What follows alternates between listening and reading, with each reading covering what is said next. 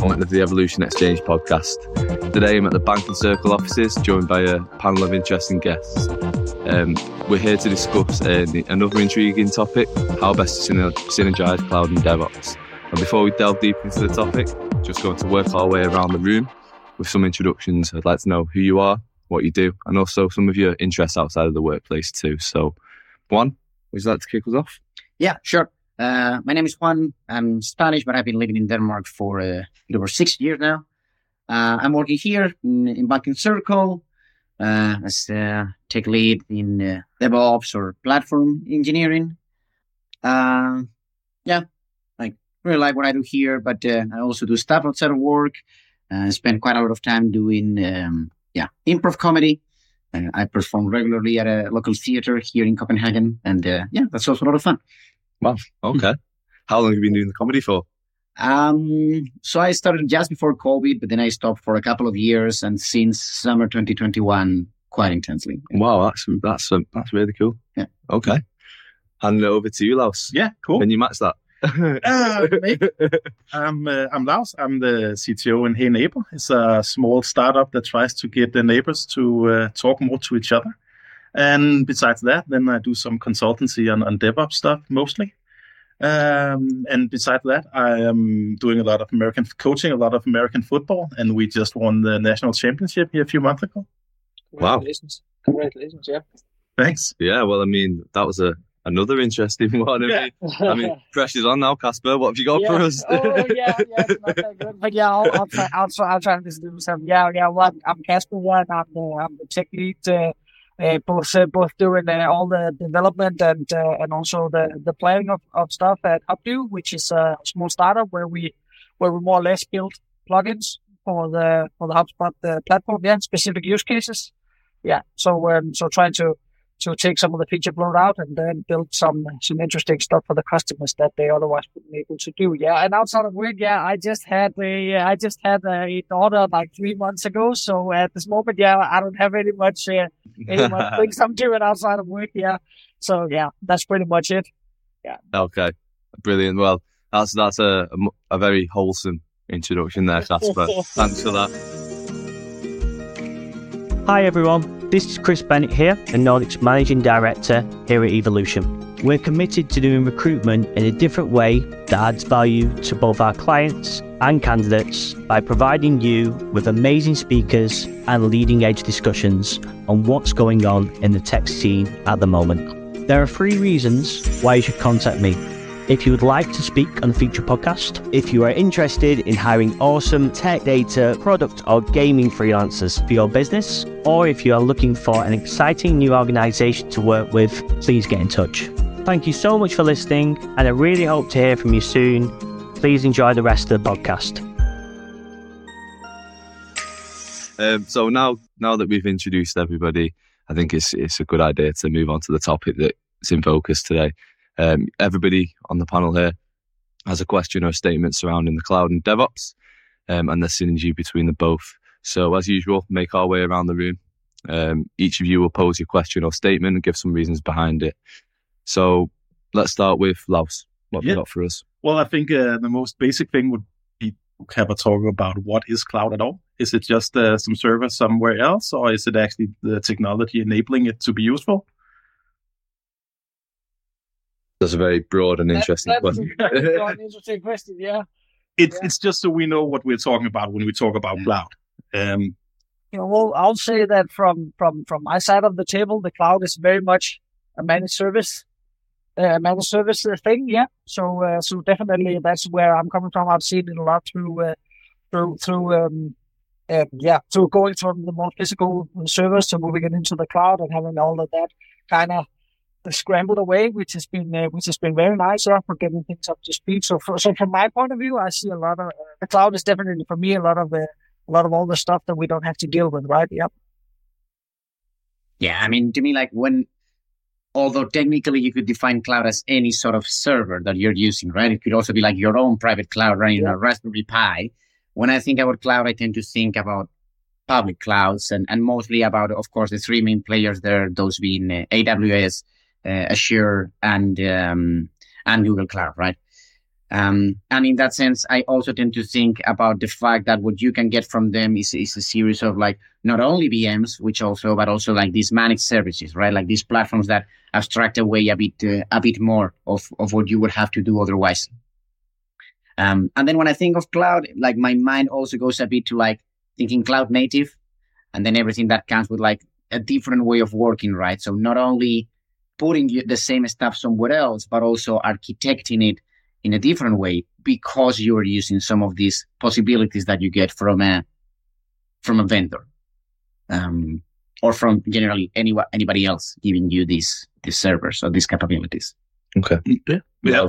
Also, for me, cloud is mostly the technology you have to enable that you can just start up resources or close them down and all of that. Where the servers are, if it's in your own basement or somewhere else, doesn't really matter. It's kind of boring. But yeah, it's mostly. But I think most people, they actually think that when you talk cloud, it's like, oh, you're something with AWS or Azure or something. But when you're a bit more technical, it's actually the technology behind it that's interesting to talk about. Well, I mean, obviously, right? Like virtualization has been there for a while, and then servers, like they could be your own. But I think that some of the advantages that we get when we talk about cloud, right? Those being like easy prototyping or like pay as you go, right? All of these is very much associated with cloud, and that obviously you get once that you rent the cloud from someone else, right? If you buy it, like, then sure, you might still be following the same patterns in the way that you interact with it, but I think it's something a bit different. Though still cloud, definitely. Yeah. Okay. And is there anything else you'd like to, add on that? No, I pretty much agree, but I think we could just talk about this forever. Yeah, probably. Yeah. So, but still keeping that same subject. Yeah. How are you thinking in terms of, I don't know what your background is, but be interesting to hear a little bit about how you're thinking about this whole more going pay as you go. What can you say? This kind of serverless way of thinking about things. How are things being? How are the developer mindset being shifted between what can you say, the old way of thinking it, virtualization, and then maybe a new one where everything lives somewhere from the beginning?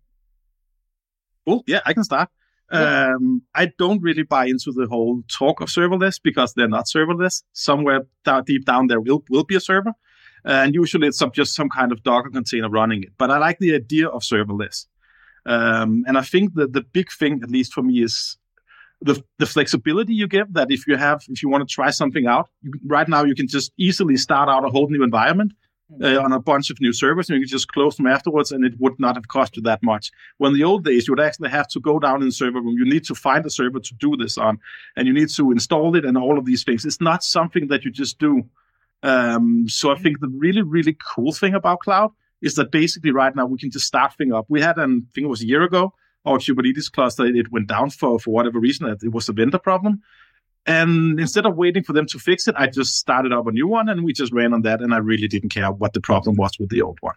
I think that's the really cool thing with cloud, in a way it really empowers. And also that everything has to be scripted, or you can script stuff. So you can reproduce stuff. The downside that I'm mostly worried about is mostly with the vendor lock-in. And that's especially when we start talking about serverless. I mean, if you start using, Asus, whatever they call it, you're locked into their way of doing it. And if they make changes, you just have to, you're kind of forced to adapt.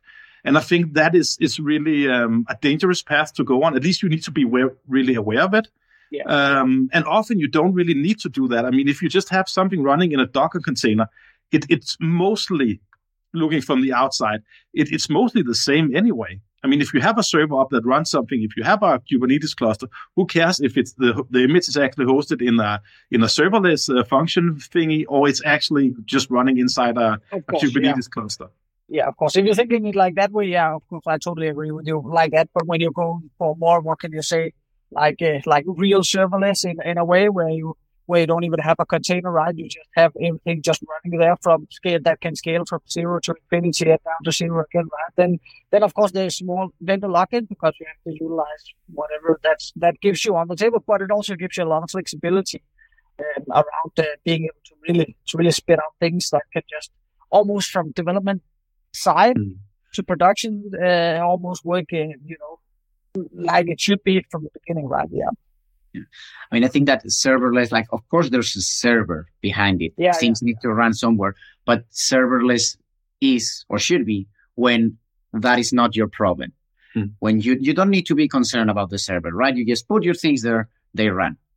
And of course, that works in a limited set of situations, because the moment that you need to interact with some other infrastructure that you have somewhere, the moment that you need to put state somewhere in whatever way, right? Then you start plumbing things. And then actually the fact that something is serverless and the fact that you're using a closed platform, because then you have bought into one of these vendors, might actually complicate things. And maybe not so much to begin with, because sure, you can still connect to whatever else you have. But as you grow, then you realize you're inside that vendor lock-in, right? Yeah, I think that's a really good point, that the idea of serverless is really beautiful, and it's kind of what we do with Docker anyway. But suddenly you just start to become really confined, and you can't really do anything about it because you're locked in. And then usually if we talk about the three major players, they are really, really expensive, especially when they use the services that somebody else doesn't really have, where you just can't. I mean, use a managed MySQL server. It's perfect. It's beautiful. There's a lot of stuff I don't need to worry about. But I can also just replace it. I mean, if I don't like what they're doing, if I can't get the right version, or I need some plugin or whatever, I can just throw up one in like really fast. So it's not an issue. But it depends. I would argue that isn't like that. Also depends on the capabilities that you have on the team and the profiles that you have there, right? Like, I'm sure if you have a person or a team, also depending on the size of the company, that can handle the installation of SQL themselves, that can administer that database, that can also ensure that they can, fix it when things go wrong at 2 a.m. And this, of course, also depends a bit on the industry that you play in, right? Mm-hmm. If you have all of that, then sure, you don't need to buy it from a vendor. You can do it yourself. But if you don't, or if you would like to get started without having to set all of that up, then the fact that the cloud gives it to you as a service, right? It does simplify things, and it does give you the flexibility of having a production-ready database. In this case, could also be any other infrastructure, without having to spend all of that, right? Problem is when you scale, when you start small, then you take the easy solution, then you become bigger, and you're like, okay, this doesn't fly anymore because it is too expensive, because it is too constraining, because now we need to do something custom to be compliant, and we cannot really do it through that. There you run into problems. But to begin with, even when it might be expensive, it can make sense. I completely agree. I'm just used to being the ops. So for me, installing a whatever is just something. I definitely agree with that, especially with the talk also about pricing on cloud. When you're small, it makes a lot of sense to use these services, even though they're fairly expensive compared to the others. Because also the price usually of hosting is not that important. But as you grow, of course, there's this, I don't know if you read the whole Heinemeyer thing with the Signal 37. They just they saved so much money on leaving ABS. But they also gained, that's also part of his business case. And he's pretty clear about it, that they actually got so large that it made a lot of sense to do it. Yeah. But I completely agree you could do stuff easily without a lot of knowledge. But you also just, when you do that, you need to be aware of the risk. When you have a serious problem with the MySQL server and you have nobody, I mean, you just need to be aware that you have some gaps, but sure. Yeah. And Casper, you're also from a background that's quite a relatively small business as well at the minute. What's your thoughts on that? Similar situation to Lars said. Exactly why we have settled on actually going that route to begin with, because we have been able to utilize a very few resources to get a lot of stuff into actually production and start getting some revenue on stuff that maybe would have taken a few more specialties, a few more specialized people on board just to even get it up and running in a way we could have it in a production environment, right? So actually, a lot of I totally agree with what you're saying, and from our side, it really made sense for us to just try and dig down and see how far we can get in the beginning with all of this, what can you say, managed services, and see how far we can get to a revenue standpoint, right? In terms of when the costs then starts to really be something to think about. But from a really start small perspective, it's gonna be a couple of years before we are gonna hit any of those kind of topics, right? For what we are doing, that also depends on the case and the industry and stuff like that. But for what we're doing, which is some small independent plugins and products, right? We need more or less those to have like a one-off use case and to be reliant and work, and then they can actually more or less run by themselves. We don't need to introduce hell of a lot of features for each and every one. We don't have that big of an overhead in terms of that. So that's more or less for us a way to get more small products into a production environment easily or relatively easily. Yeah. Does that make sense? No, that makes all the sense. And I mean, for small environments, you get a lot in that sense. I think the issue is that at some point, right, also as you grow, and again, nothing wrong with starting with that and then transitioning to something else once that you hit the problems, right? There's no need to solve them before they appear. Exactly. But there is a point where like suddenly you become an expert in cloud, like that cloud being Azure or AWS, right? Which is a bit counterintuitive.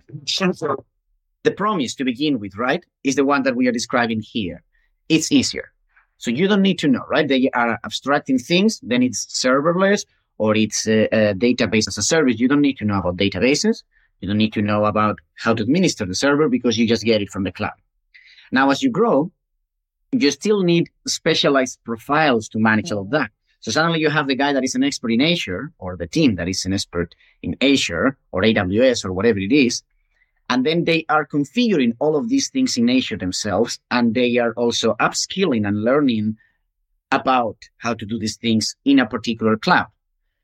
So then it's like, and I think that this is also one of the points that David Heinemeier was making, is like, okay, if we have a team that is going to manage those resources, or when you get to that size where you then have the team or teams that manage those resources, then you might as well do the thing from scratch, right? Yes. Or using open source, or not necessarily open source, but like products you will install yourself rather than getting them as a service, because you still have a team that is going to deal with that.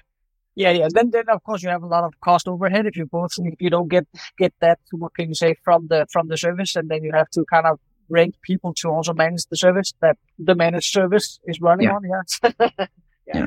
I think there's a really good point in watching how much money you're using and exactly talking about it becoming an expert in Asia, because you can really become an expert in Asia, but for the same time investment or effort, you can also learn how to do this stuff in like a non-Asia way, like in a generic with open source tool. And I think that's the biggest trap with a lot of using these cloud things, that suddenly you learn exactly how they do it. You learn how a Kubernetes cluster works in Asia, which is more or less same, but still a bit different.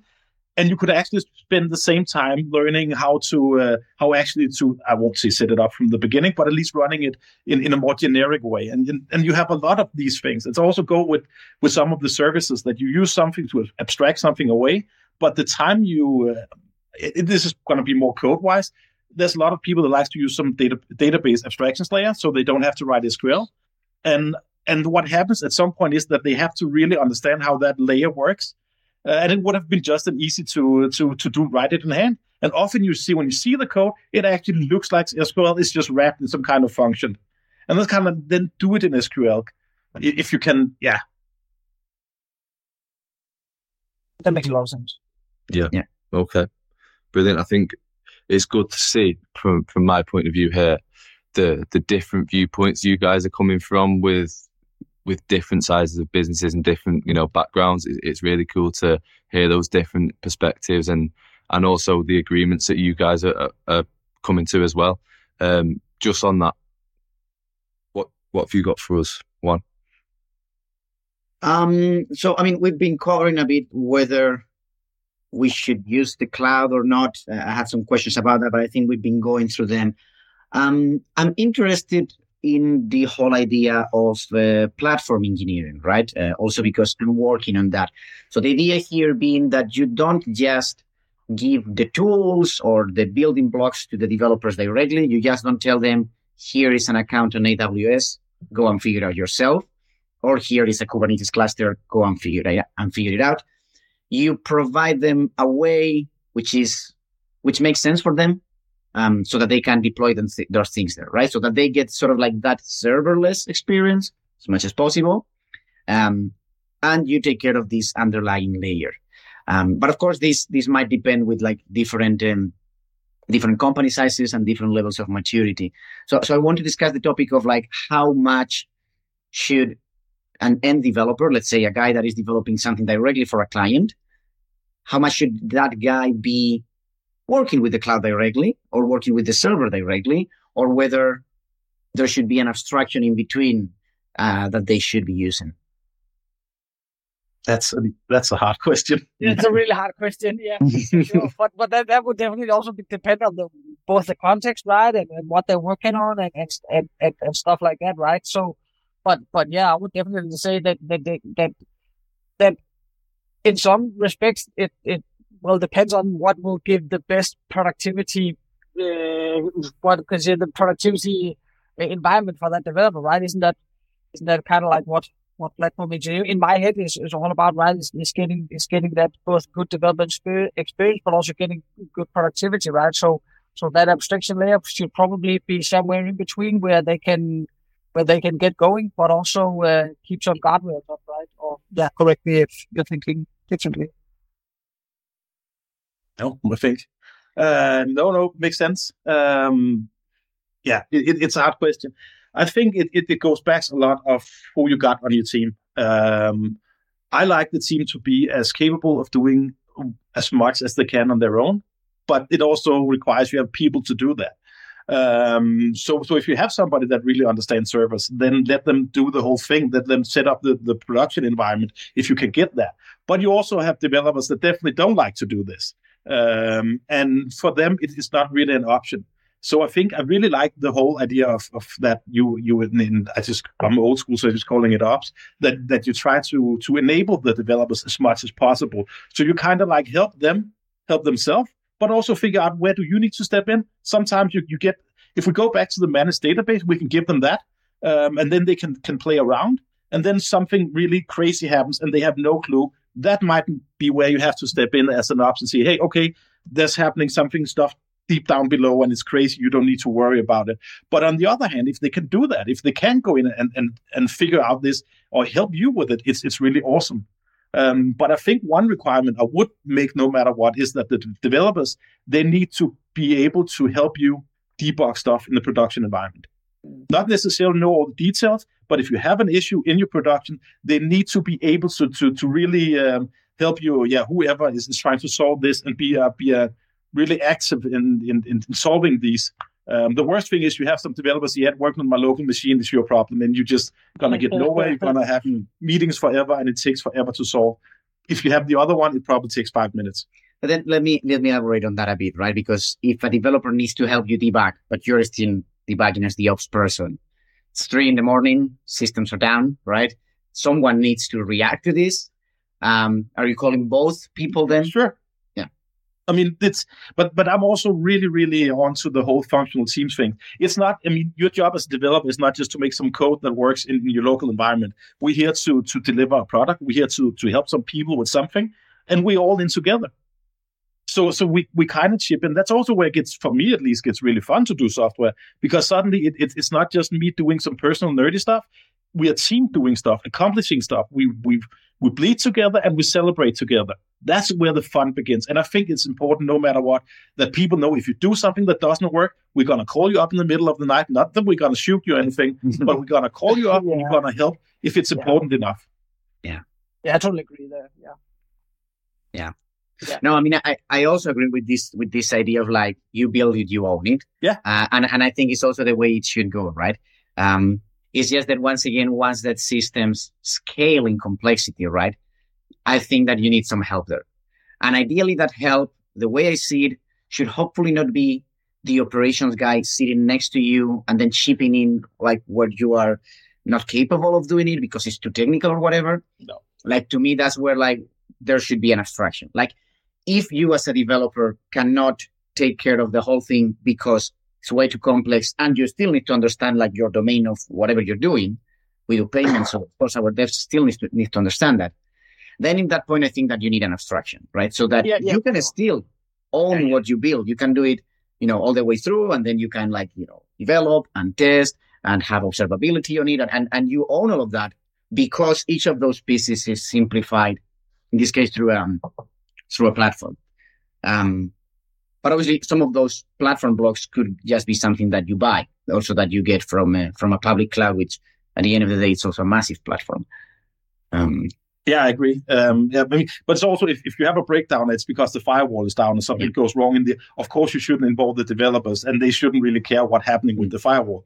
But you might still have a firewall issue, and you don't know, as an op, you don't really know what the issue is. Yeah. Then it's really important that you can get a hold of the developers, and they can say, "Okay, I can see it's because I can't talk to this resource," which is a new thing that maybe we didn't get it open. And then you're still able to actually, because you know more than you code, you actually know how networks work, and not like in a profound or deep level, but you know enough to be able to say, but it's because you can't talk to this, or this drive is failing, or 1 out of 10, this goes wrong, this file is missing, or whatever you have. I think it's extremely, no matter what you do, you need to have some people on your team that can work on that level. Yeah, but what I'm saying here is like, let's say an example like that happened, right? Suddenly your application cannot communicate to something else. If you have a page where you can see a log that is telling you like, hey, cannot reach this endpoint or whatever, then you probably can debug that yourself as a developer, right? And then you don't need to involve the other person, and vice versa. I mean, if it's like whatever, something is broken deep down in the cluster, then probably you don't need to bother the dev because that might as well be the ops person, right? So having that. The funny thing with when you call developers up in the middle of the night because something is down, is that they really, really quickly learn to put something in the log where the ops people can just see, oh, I can't contact this, and then they can debug it themselves, and they can be sleeping. That's one of the really good thing about waking people up.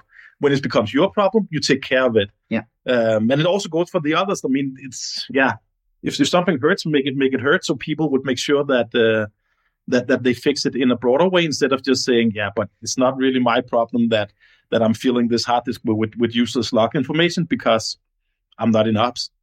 Yeah. Okay. Or the other way around. What do you think, Casper? I didn't really follow the first from where we were going. Yeah, so I kind of just got that. Okay, no worries. Yeah, well, I mean, just a note for the listeners, if it seems like the conversation maybe split up a bit there, we just had a few technical difficulties, so hopefully it's going smooth now. I think one way to summarize that point in particular was that Laus over here, he's not afraid to call up his employees. Yeah. You know, we win together, and we bleed together, but we don't shoot our employees, and we move on. So that's the gist of it, really. I mean, again, you guys were great back and forth conversation on that one. Is there anything that you'd like to add on that, Lars, before we move on? Well, maybe about the shooting people thing. I mean, if you wake people up, it's of course that there's something that broke. Nobody do that on purpose. Yeah. So we need to get it fixed. But you shouldn't be like an idiot and say, hey, you still need to meet in at 8 or something, whatever. I mean, it's a team effort. So when you call up people, of course, it's a team thing and not I'm punishing you to do it. Let's get through it and let's make the world function as good as possible with everybody being a positive part of the team. Mm-hmm. And that's what I mean. Don't punish people for doing their best.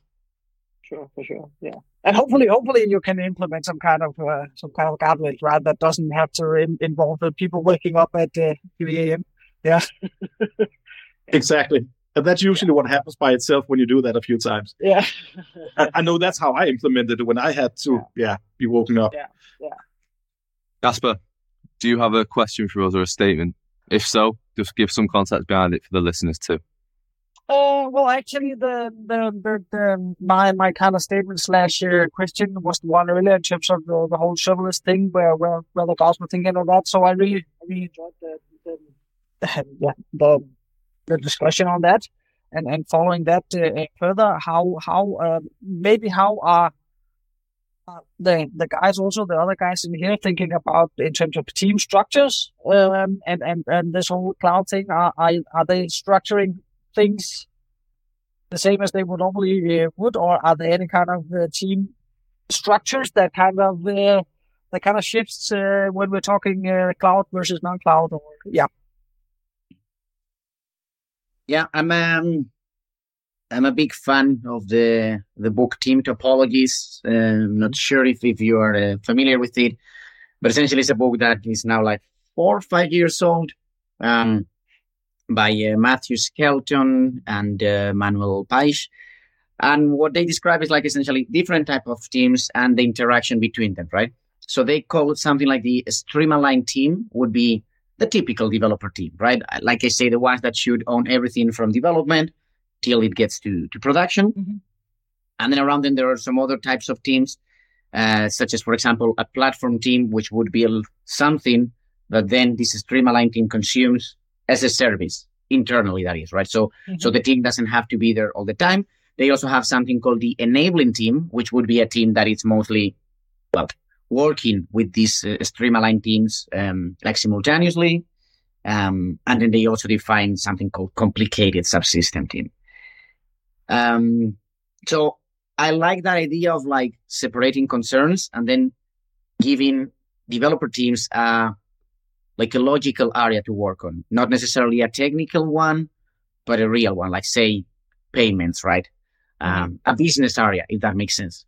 Yeah, and then to cater for that, you need that team to like, again, be able to do everything else.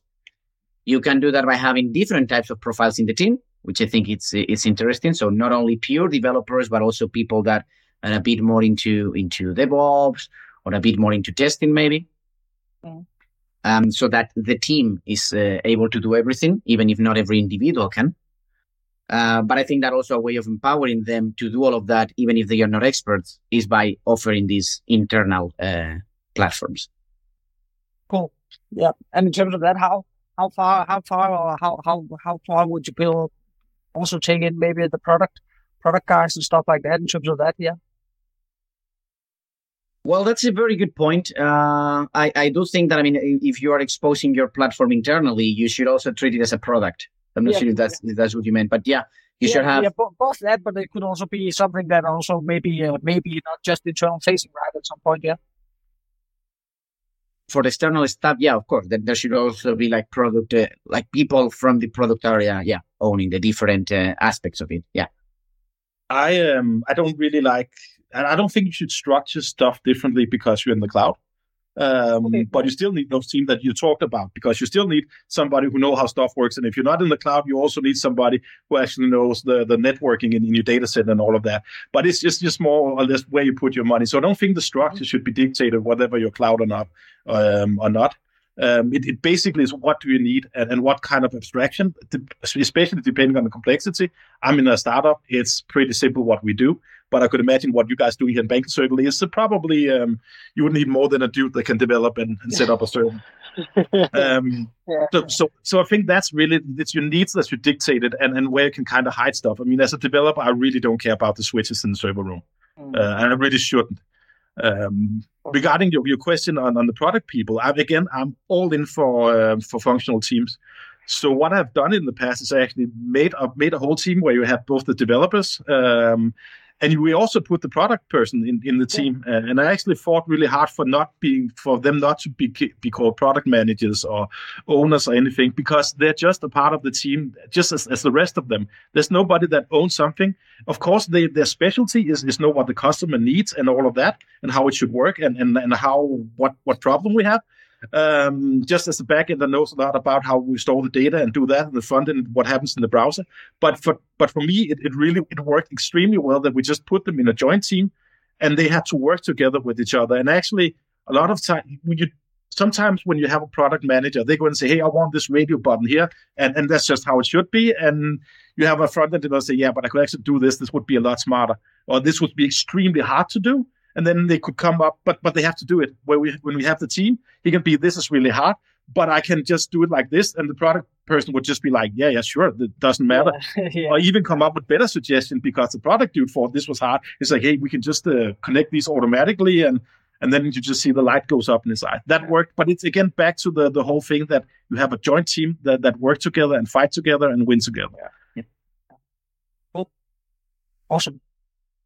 And also with the ops people, I mean, if you have a product, an area that is big enough for whatever reason to support an ops person. It could be that you use some really special hardware in some kind of limit area. Then put them in the team, let them sit together, let them work together. It could also be that you just have an ops person that's kind of dedicated to multiple teams and help them out, and so they really know each other, and they can say, "Hey, I have this," or maybe even some database guru that you don't need on each team. But when you have something that's just too slow, you can ask him, and then he just spit out all his wise words. But I really think make teams, even though some people might be part-time, but make them a part of the team and feel their team, and they kind of have one purpose that is separated. Totally agree with you on that one. I think, I mean, obviously that sounds very well, right? But the thing here is like what happens when you cannot afford that, right?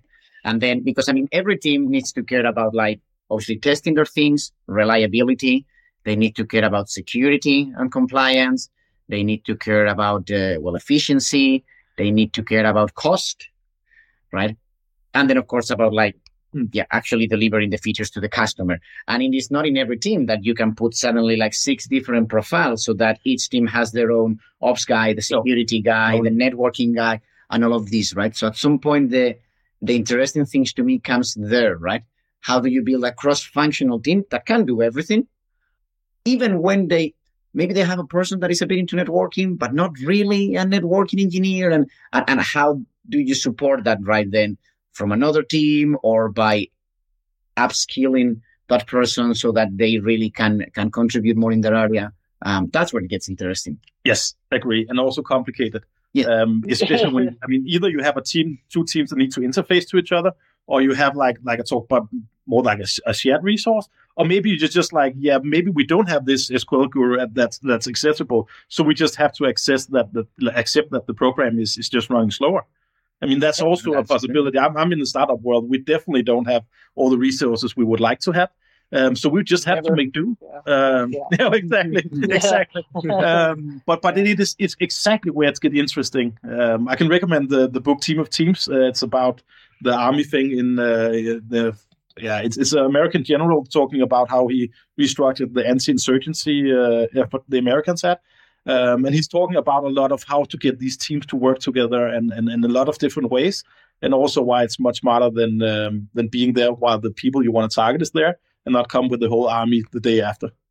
And what was the key takeaway in that one? Well, basically, it goes from the title, Team of Teams. You have to have teams that works together with other teams, that everybody works together, instead of having this strict structure where everything has to go up and down, and then everything is too late. Yeah. Like he has this quote that he's going to wake up in the middle of the night because they want to do a missile strike, and he's just going to say yes because he doesn't know anything. I mean, it's the people that come to him that has all the knowledge. So why should he say, I mean, and he has to trust them anyway. Yeah. So there's a lot of these things breaking it down. So you have small, competent teams that can react fast and agile, kind of like we know from the IT world, instead of having these huge, humongous, slow, So pushing the decision to where the knowledge is. Exactly. And make people work together. Yeah. They have this big talk about drones that they're not really accessible.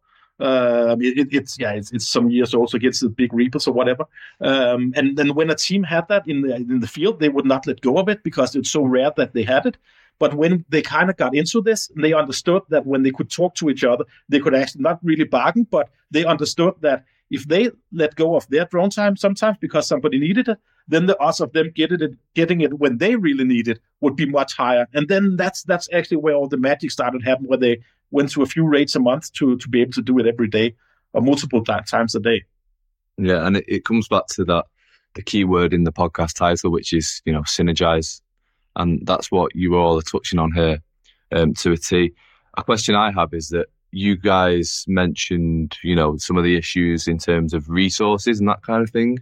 Is there any other, in layman terms, for someone like me who's not from a technical background, is there any other kind of issues when trying to synergize the two? Well, I guess that there's knowledge, right? Speaking like the cloud, and even if we get it as like either your server or the public cloud or whatever, you need to know what you're doing, right? And then there's a point where, like I say in the beginning, it's supposedly easy. It can get complex once that you put several things together. So how do you know how to do that? And if you don't, how do you learn, right?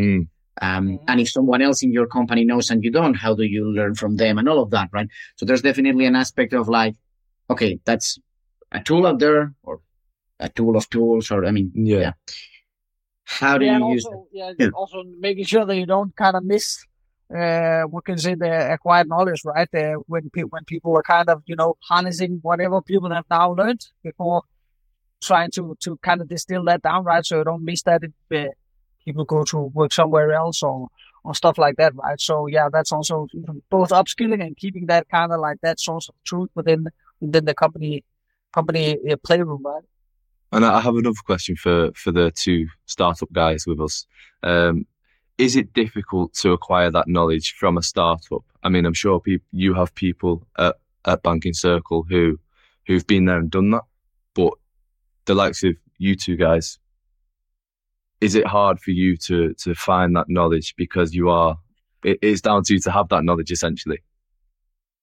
Yeah, I don't know if it's hard to maybe find that knowledge per se, but it's hard to get that knowledge and then also cross-reference that with the right context, right? Because one thing is knowing exactly those things, but also knowing that in the context of whatever problems we're solving within our company confines, right? That's kind of like where things can be really hard, because somebody who just gets the technical ones but doesn't really get what we are doing maybe on the more company side of things can still have hard way of kind of like getting that ball rolling, and the other way around, that would be a tremendous loss of resources if somebody really gets that kind of if there isn't resources to keep them on the team or some other things, right? Maybe they find something else that's more shiny or something like that. Yeah. Okay. So that's always as a startup kind of like in play, right? Yeah. Yeah, and also that, I mean, you don't necessarily need to get an outside dude to do something, but you still need to find the hours to figure out what is broken and what do I need to learn. Yeah. And it's, I mean, in web development, I'm pretty set. I know a lot of what's working, and I can really fast acquire new knowledge or whatever, how we do the smaller stuff. But if we're talking about AI, there's a lot of stuff I don't know, and that would take me a long time to actually grasp. And it really annoys me, because usually I can just go read a few articles, spend a few nights, and then you had something that's working. And yeah, so it's hard because you usually just can't hire people. You need to figure it out on your own to a good enough level. But I also think good enough is a thing that you forget a lot in software development in general. I mean, a lot of what we do is taking some data from a database, showing it, and maybe put it in an altered version back to a database. That's by far the most we do. You don't need to have somebody that can build their own database to do this stuff. I mean, it's so a lot of software companies, it's not really the skill set, at least not in the startups, unless it's the core business. I don't think you need a lot of really specialized knowledge but you still need to know how to do efficient stuff. And then efficiency becomes much higher value. If somebody can be efficient more than just doing it to 110%, right? Because good enough is often by far enough. Totally on that one, Ross. Yeah, and especially if you architecture your software correct, you can solve a lot of problems just by, I mean, it doesn't necessarily matter how fast your query is, but if you architecture the ways you can just run more queries, okay, that's a bad example because databases is hard to do, but it's hard to scale. But in a lot of areas, it doesn't necessarily mean that you don't have to really perform stuff fast. If you can just break it down into smaller pieces, then individually they can be slower and more inefficient, but in total you get a faster response because basically you do it in parallel or something like that. And I think that's where architecture is extremely important, that you kind of allow people to be more lazy and not have to perform as good a level. You can afford slack if you architecture correctly. Yeah, for sure. I also think it's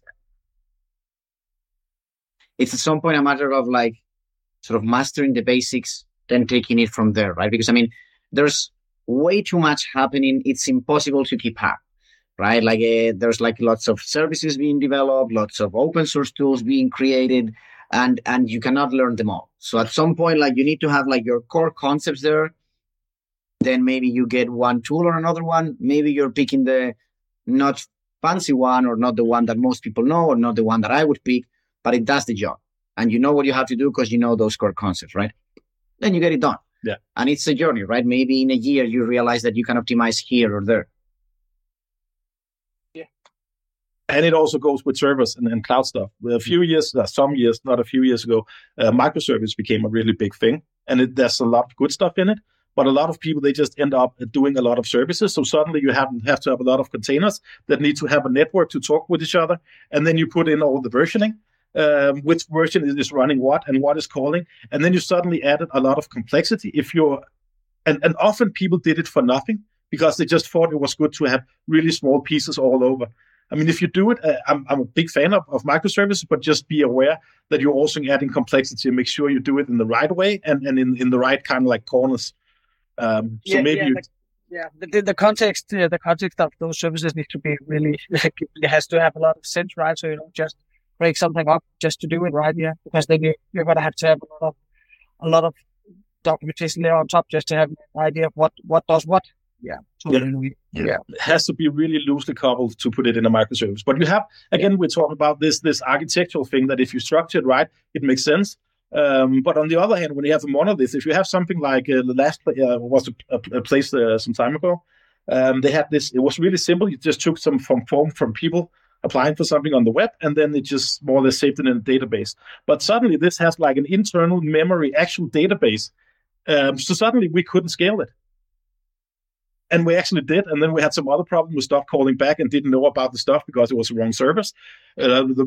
And that's also where you need to be smart on your architecture. If you don't do these in-memory things, then it's easier to scale. At least you're aware that they should not. I mean, you can have in-memory stuff with stuff that doesn't. Yeah, you can just fetch on another server or whatever. But that's where architecture really is king. And I think it goes away from basically how you do your service to how you write your code. Okay. Yeah. And that's why back to when developers need to be able to debug stuff so they can sit with the ops people and understand doing an internal memory database is a really, really bad idea. Don't do it. Okay. And something you briefly touched on there, Laus, was AI. Yeah. I mean, we've not got all night, but is there anything that you'd like to go into, maybe a rabbit hole surrounding DevOps, AI, cloud AI, that kind of thing? Is there anything that interests you or any of you guys at the minute with AI? So my problem is I know ChatGPT, of course, and it's awesome. Yeah. But what's the alternative to that? And especially because it's hosted in the States, so GDPR comes in and says, you can't really do it unless you do it to private persons, and So it's extremely hard to use, and you don't really have an alternative yet. So you kind of have to use it. And what about if you want to host something on your own? How do you do that? I mean, it's of course you could do some specialized AI, and that's probably not too crazy to do. But when you have these, I mean, one of the things we really like to do in Heinebo is when somebody writes in like the community. You know, there's always this post about, a dog made a dump in my in front of my house again, and they're really angry, and everybody else is just, that again. And we like to pick that up and say, hey, maybe you can rephrase it. So, hey, of course, I took the leftovers and put it in my trash can. You can just do that, and just please be aware of whatever. And often it's just somebody that forgot a bag and life happened. That's actually nice persons. So we try to, but maybe people that are not that good at writing and can say, hey, okay, this is not a clear post. Maybe we can rewrite it like this. And it doesn't matter that it's that you can see it's machine written. When you're going from not being able to be understood to actually get your message across. And the only thing, I mean, we're looking at something else, but ChatGPT is basically the king of this right now. And we can't really host it on our own. We can't find something in Europe that can host it. There's not a lot of other providers that actually have something similar. I think that's our biggest problem with AI at the moment. Okay. And I need something relatively plug and play because I also need to learn AI, and that is that's a whole other ball game. Yeah. Yeah, exactly. Yeah. I just need good enough. I don't need to be an expert, and that is hard to do with AI right now, I think. But it'll come. For sure. Yeah. I think there's a parallelism also from like these commercial models. So if you build something on them, you still have vendor lock-in, right? Same as if you would build something on like a platform as a service that you find on a public cloud, right? Whereas if you can host the model yourself, and maybe even if you have control over like the data it was trained on or whatever is there, then you're free to like play with it a bit more, right? But then, as you say, then you need to know AI, then, or at least as of today, then you need to know much more so that you can build that. So I think that we'll probably see also some open source tools helping in that direction and making it easier to like do it yourself without having to be an AI expert. Yeah. But at the same time, we are also going to be seeing, and we are already seeing a lot of like more and more cloud-based offerings of AI, such as ChatGPT, but also Copilot. Now it's not just Copilot on Visual Studio Code, right? Now it's Copilot on PowerPoint. Yes. Now you have it everywhere, right? Yeah. We are going to see much more of this, and then hopefully you'll still keep your choice of like, if you want, especially when you're building a commercial product on top of it, right? You should have the option to do it yourself or to host it in a provider that you can trust. Yeah. But do you guys feel as though if everybody's if ChatGPT, everybody is using it, you know, I look at my LinkedIn now and it seems as though everyone's messages are the same.